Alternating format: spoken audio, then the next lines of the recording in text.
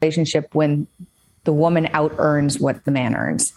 It's going to end in divorce more than likely. So there's a study conducted by American psychologists, and they found that if a woman out earned her husband, it was 50% likely that the marriage would end in divorce. In fact, this was corroborated by studies done by Finnish data scientists or Finnish psychologists as well as Swedish psychologists. And it's Yep. So, and let me add some more. 80% of those divorces will be initiated by the woman. So, again, like, your likelihood of being in a good relationship if the girl out earns you is like nil.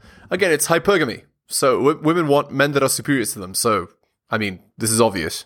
Interesting because the Swedish psychologist found that if a woman brought in 80% of the total household income, there was the likelihood of divorce increased by a factor of 2 relative to if a woman brought in, let's say, 20% of the total household income.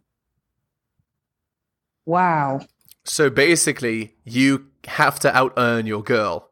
And again, guys, equal income is not good either, because if she feels like she's equal to you, she feels that she's superior to you. You need to have more income than her. You need to be superior to her in terms of earning potential. Okay. So you said, so don't all relationships have a 50% chance of ending in divorce? Yeah, that's what everyone says, or at least that's the idea out there. I don't know how well that statistic is stress tested because I think it's contingent on a lot of factors. So economics is a big one. During periods of depression, or economic downturn, people typically don't get divorced. They typically stick together because it's very costly. And as well, there's a lot of mediating factors that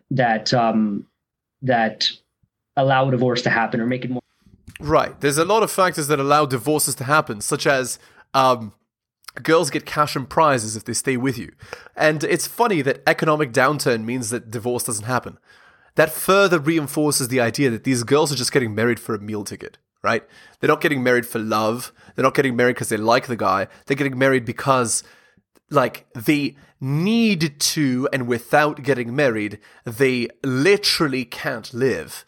Hello and welcome to the Helios blog. My name is Helios, here for another reaction video. If you're new to the channel, liking the content, hit the sub, hit all for notifications. If you'd like to support me, I do have a Patreon with exclusive content, patreon.com/theheliosblog. Just go there and subscribe to the Nebula tier. Again, it's patreon.com/theheliosblog. You can also drop me a donation like Tom M here, shout outs to him. Let's continue. More likely to happen, but economics is a massive factor. Specifically economics as in the wife making more than the husband. Economics is a massive factor in divorce. That's right. If the guy makes more, she divorces him to get child support and alimony. If the girl makes more, she divorces him because she's hypergamous and wants a man that's superior. So you're damned if you do, damned if you don't. And that's why the marriage rate in 2022 is 6 out of 1,000. You heard it here, gentlemen. 6 out of 1,000 is the marriage rate in 2022. So what's the solution there? I don't think there is a solution. I think that people should probably lower their expectations. What? Girls lower their standards? No, you want that? There's no way that's gonna happen. No, she's a strong, independent woman. She knows what she's worth. She's not gonna lower her standards. Ridiculous. And in terms of understanding that, okay, well, this person is the breadwinner, and it's probably whether or not it's the man or the woman. That person is the breadwinner. It's just it's how the situation is, and one should probably temper their expectations about that. Okay, that makes sense. Are there tricks that you've heard of that you can do to offset that? So if you are the breadwinner in a family and you're the female, is there something you can do to offset the fact? Because it must have something to do with dominance, right? You don't want to be... Michaela's telling on herself here. She's the breadwinner in her relationship because she's Michaela Peterson, the strong, independent boss babe, right? Who's, the career woman, the high earner, the high roller, the daughter of Jordan Peterson. Like, maybe you don't want to be the dominant person in the relationship. Yeah. I think it probably goes back to roles played in relationships. It's not always the case that the man is the breadwinner. It's sometimes the case that the woman is more dominant and she is the breadwinner. And so it probably comes down to being able to met out responsibilities on the part of both sexes. And sometimes the man stays home and takes care of children, and sometimes the woman goes out there and earns the money. This is this egalitarian equalist garbage, right? Like, we're talking about why divorces happen. Like, don't talk about like normalize the idea that men should stay home and take care of the children. It's not a common thing, and when it happens, divorce happens like a high percentage of the time. And I mean, it's funny. Like, they say that the divorce rate is 50% and 80% is initiated by women, but being in a position where the girl is the breadwinner practically guarantees that it's a coin flip for your marriage to end, right? That's what they're saying here. By the way, it's bothering me that we have the same quote that we had last episode. So here, let me just go to the Patrice O'Neill quotes, and I'll put a new one here. Here, short and sweet. 1 second, let me just change it here. You're better than her. Bam. Let me just delete these quotes here. Cool. Let's continue. All right. And so it probably is contingent on both partners understanding that this is the role that is played. Okay. That makes sense. Or they're just doomed. Or they're just doomed. Or they're just doomed, yeah. She's telling on herself. She thinks she's doomed. And I mean, it's not wrong, right? Like, it's there is a certain level, right, of okay, let me take a step back. In order to have a good relationship, a man and a woman, what they need is polarity. Masculine, feminine polarity. The man is the boss, the girl is the secretary, right? The man makes the decisions, the girl goes with the decisions. The man is the carry, the girl is the support. And if you don't have those roles in your relationship, then it's over, right? Like, the girl, so if the girl is out earning the guy significantly, I mean, what more needs to be said? Of course it's not going to be a good relationship, because the rules of this relationship are just trashed, right? The natural masculine-feminine dynamic is ruined. Okay. You've talked about dark gentlemen. Mm-hmm. What does that mean? What's a dark gentleman? So a dark gentleman is a term that I've sort of coined to describe the perfect man, as it were, or the man that is the most attractive. And the dark gentleman is a combination of a man that is able to provide the 3P. So he's able to protect, provide, as in, economic provision, and parentally invest. But at the same time, he does have those dark triad characteristics, which makes him very attractive. So he threads the line between the perfect gentleman and that dark triad personality. So he's basically, he's Chad, but who's agreed to commit, and somehow still maintains his Chadness. A man that doesn't exist. He's Christian Grey, basically. That man doesn't exist. You either have Chad or you have Beta Billy. Beta Billy and Chad in the same person doesn't exist. Or if he does, it's such a rare occurrence, it's practically impossible, right? But these are the guys that are in all the romance novels. He's able to combine those two aspects, which are held in logical contrast. So I refer to it as the unity of contradictions. It's actually very similar to when your dad speaks about chaos and order. I think the point that Jordan is trying to get across here is that you need a combination of the two. You need some sort of golden mean, as it were. You can't have too much order. You can't have too much chaos, because in both situations, you get totalitarianism. Yeah. In 2022, which do women want? Do they want order or do they want chaos? Just think about it, guys. Just think about it, and you tell me which one they want. Yes. Yeah, okay. that makes sense.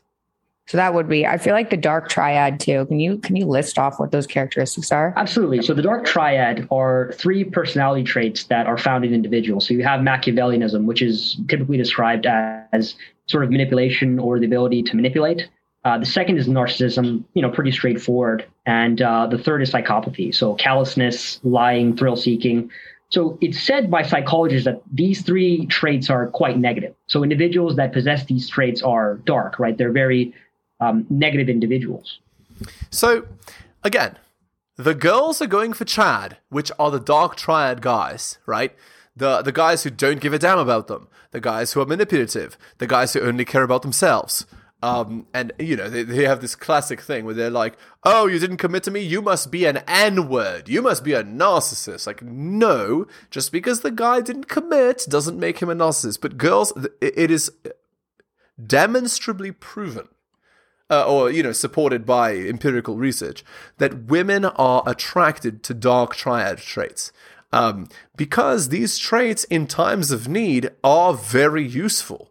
They are, helpful to the survival of the individual and also to the girl's children.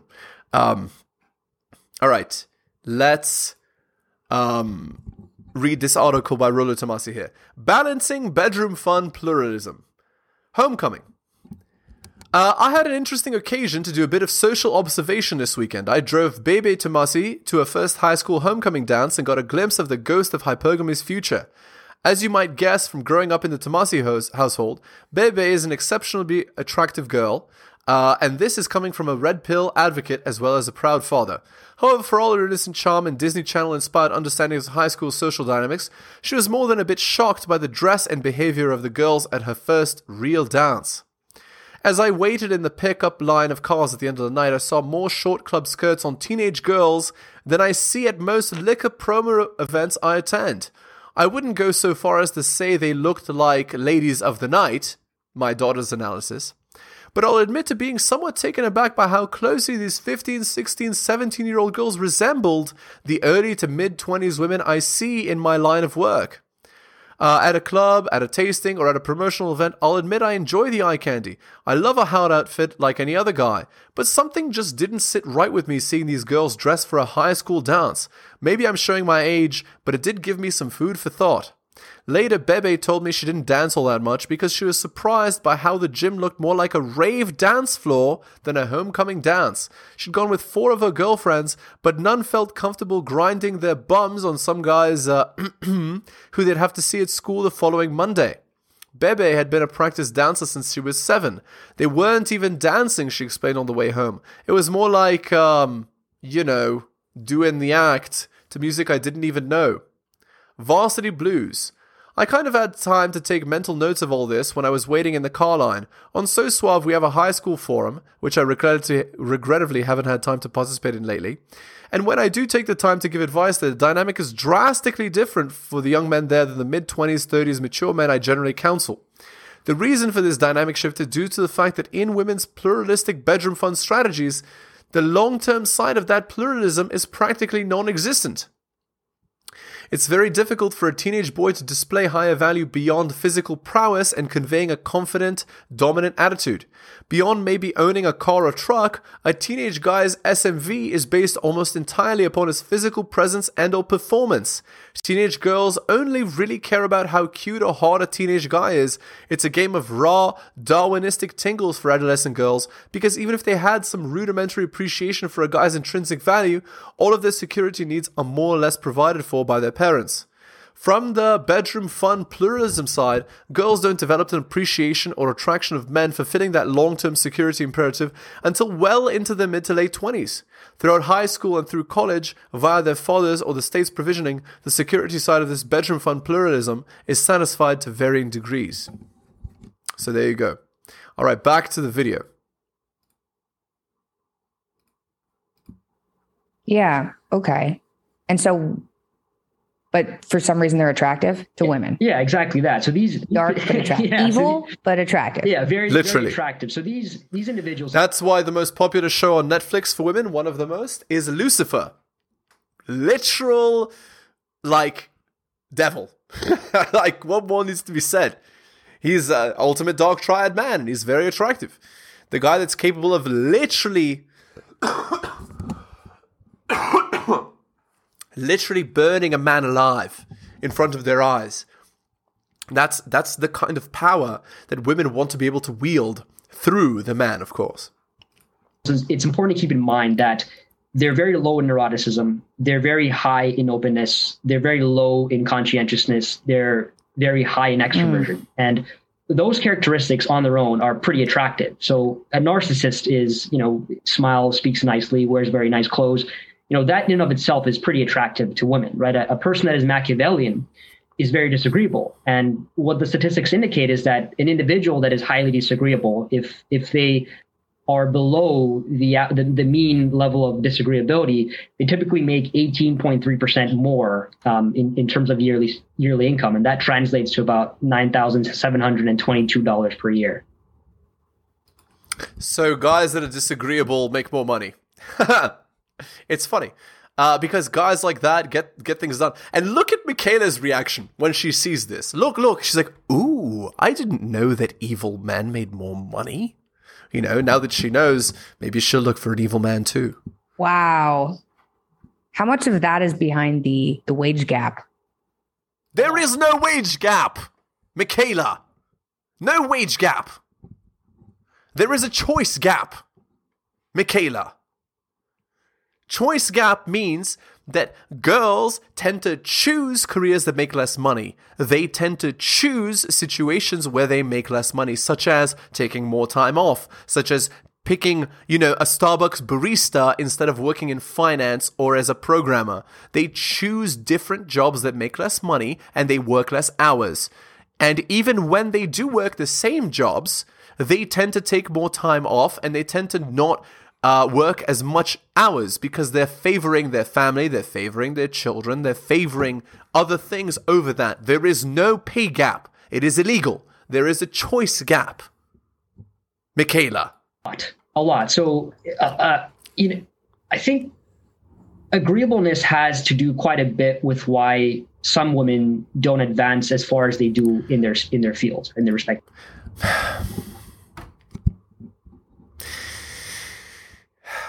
Okay, sure. Anything to take responsibility off girls. It's not their fault that they're earning less money. They're just more agreeable. They're nicer, and so they don't fight for their salary more. Well, again, if you want to work in a field with men, you're going to have to compete with men on men's level. That's how it goes. And men are less agreeable. They're more willing to take risks for money because men are not valued for anything. So, unless they provide something to the world. So, I don't know what to tell you. Feels. What men are on average more disagreeable than women, so they're more likely to fight for a wage increase. They're more than likely to fight for a promotion. And so this specific factor explains why men typically, out earn women, on top of the fact that there's a whole number of factors, including differences in work, in job type, occupation, in industry, in schooling, the amount of hours worked, the level of danger of the job itself. There you go. It's one factor among many, I think. Yeah, that makes sense. I've always been fairly. Have you ever done my dad's personality test? Just out of curiosity. I have done a personality test, actually. Yes, but not. You have? Not quite your dad's. Which one did you do? I don't remember, but I do have it saved on my phone. I have the results saved somewhere. Just from working for my dad and trying to run a business and everything, I've had to kind of force myself into uncomfortable positions. And then you get used to it, right? Asking for more as a woman. Mm. But I think a trick for doing that is the worst thing that can happen. Just to give you my experience of trying to ask for more. Solipsism. I'm going to use my experience and generalize it to the population. What I work will work for you because what I worked. No, that isn't necessarily true. That's a logical fallacy. You can't use your personal experience and generalize it to the population. But anyway, and again, her giving advice to the guy that's obviously more experienced than her, that is masculine and condescending. Guys, we can't just gloss over this. Or money or something. Is I get these feelings of guilt and of like, do I deserve it? Am I doing enough? Like this kind of thing. Even if kind of logically I can say, okay, well, this makes sense. But it's like this guilt horror feeling for asking for more. Whereas if I talk to like disagreeable men, like they're okay with asking for more, even if they don't necessarily think they deserve it. They're like, I'm just going to see what happens. And they're like, well, the worst thing that could happen is they say no. Yes. So if you think about it that way, it's like, what's going to happen if you ask for a raise? They're going to say no. Like that's not that big a deal, but the feeling inside is like angst and horror. Yes. I think as a female, maybe at least me sometimes. Yeah. I think a lot of women do have that specific experience. I think a lot of men are more comfortable asking for a raise. And you're right. It's all a matter of opportunity and just taking risks. I think. Right. In general, men take more risks than women, obviously, because of testosterone. The difference in testosterone. So men have more, so men take more risk. In general, that's how that goes. A lot of the scientific literature would indicate that women are more risk averse than men. True. Men are typically the ones that, we talk about job type occupation. They're typically the ones that do very dangerous jobs, right? Your dad will speak about, people that work on oil rigs out in, various parts of the world, specifically in Alberta. And that's not a very safe job, right? It's quite dangerous. Very dangerous. And it takes a lot of cojones to do a job like that. You have to be quite interested in risk or very risk oriented, as it were. Oh yeah, that's for sure. I've got cousins who work on oil rigs. They're crazy. People lose arms on those things. Like, it's crazy. Yeah. Yeah. Okay. I've got some more questions from things you've written. Ooh, okay. Let's talk about this one. This is fun. Why are smart women less likely to get married? Oh, I can answer this one. Smart women are less likely to get married because women are hypergamous. So a smart girl is more likely to have a university degree. Because women are hypergamous, they want a man who's superior to them. So once they have a university degree, or even higher than that, a master's or a PhD, whatever, they want a man that has even more education than them, even more salary than them, even a higher career than them. And so what happens is they literally price themselves out of the market. They are looking for such a small percentage of men, and that those men just by design have much more options than they do. And because they have much more options, those men are much less likely to commit to them specifically. And so these girls that are smarter are also less likely to get married. People above a certain IQ. That's a good question. So there was a study, I'll add a bit of context here. So there's a study that was conducted by 4 universities. Oh, there's also more. I forgot to mention this. Okay, if we're talking about IQ specifically. So if a girl has a high IQ, she's hypergamous still. So she wants a guy to have an even higher IQ than her. And so she's going to want a guy who's in a very, very tiny percentage of the population, right? But in addition, the guy has to have a high IQ and be Chad. He has got to be very highly physically attractive. He's got to have a better career than her, etc., etc. So just think about how unlikely it is to find such a man. And the likelihood that, and then after, of finding that man and then having that man commit to you to be in an exclusive monogamous relationship, it's slim to none. That's why. Here in the UK, and it was on marriage and the role played by IQ, or how IQ affects marriage. And what the study found was that every 16-point increase in a man's IQ increases his odds of marriage or his likelihood of marriage by 35%. In contrast, every 16-point increase in a woman's IQ decreases her odds of marriage by 40%. So you can see here that there's a staggering imbalance, right? So the smarter the girl, the less likely she is to get married. But again, that has to do with hypergamy. Actually, both have to do with hypergamy. If a man is very highly intelligent, he's going to be sought after, right? Because he's able to make money, he's able to generate wealth, and more, he's able to strategically succeed in the world. Like, these are very attractive traits, right? And they're attractive, like, they can be attractive in multiple ways. Like, a man who's highly intelligent, he can get laid, so he can have multiple options, so he can be attractive to women, and he can also get good money. So it's like very, very positive. And 40%? 40%, a whopping 40% per 16-point increase.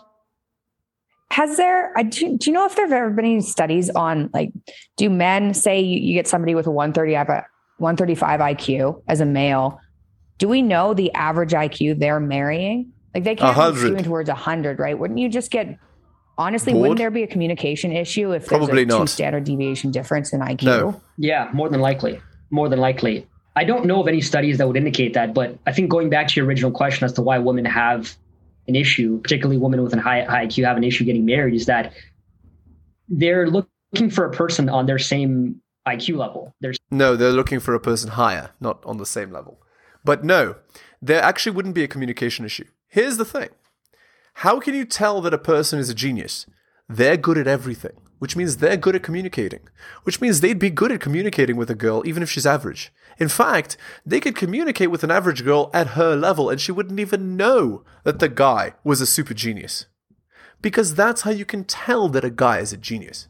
He's able to talk to the people at their level. It was Einstein himself. He said this. He said, if you can't explain something simply, you don't know it well enough.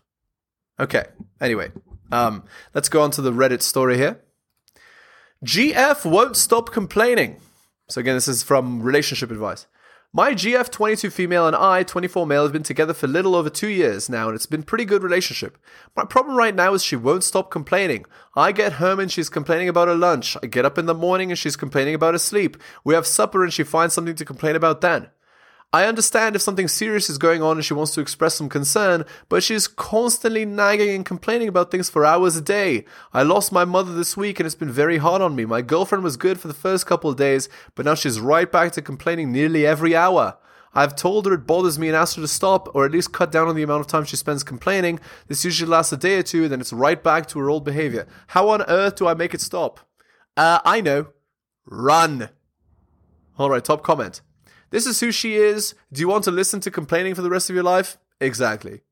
Next, how can you make it stop? You can't. If she couldn't properly respect your grieving period, if she can't go a week without this incessant behavior, then it's probably a personality trait and not a fixable issue. See ya!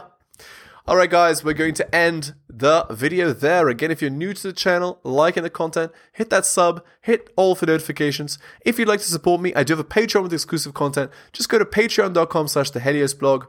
Subscribe to the Nebula tier. Again, it's patreon.com/theheliosblog. And you can also drop a donation, like Tom M here, shout outs to him. Again guys, thank you so much for listening. I do really appreciate it, especially if you took the time out of your day to listen to the end of the video. You guys are wonderful, and I will see you next time.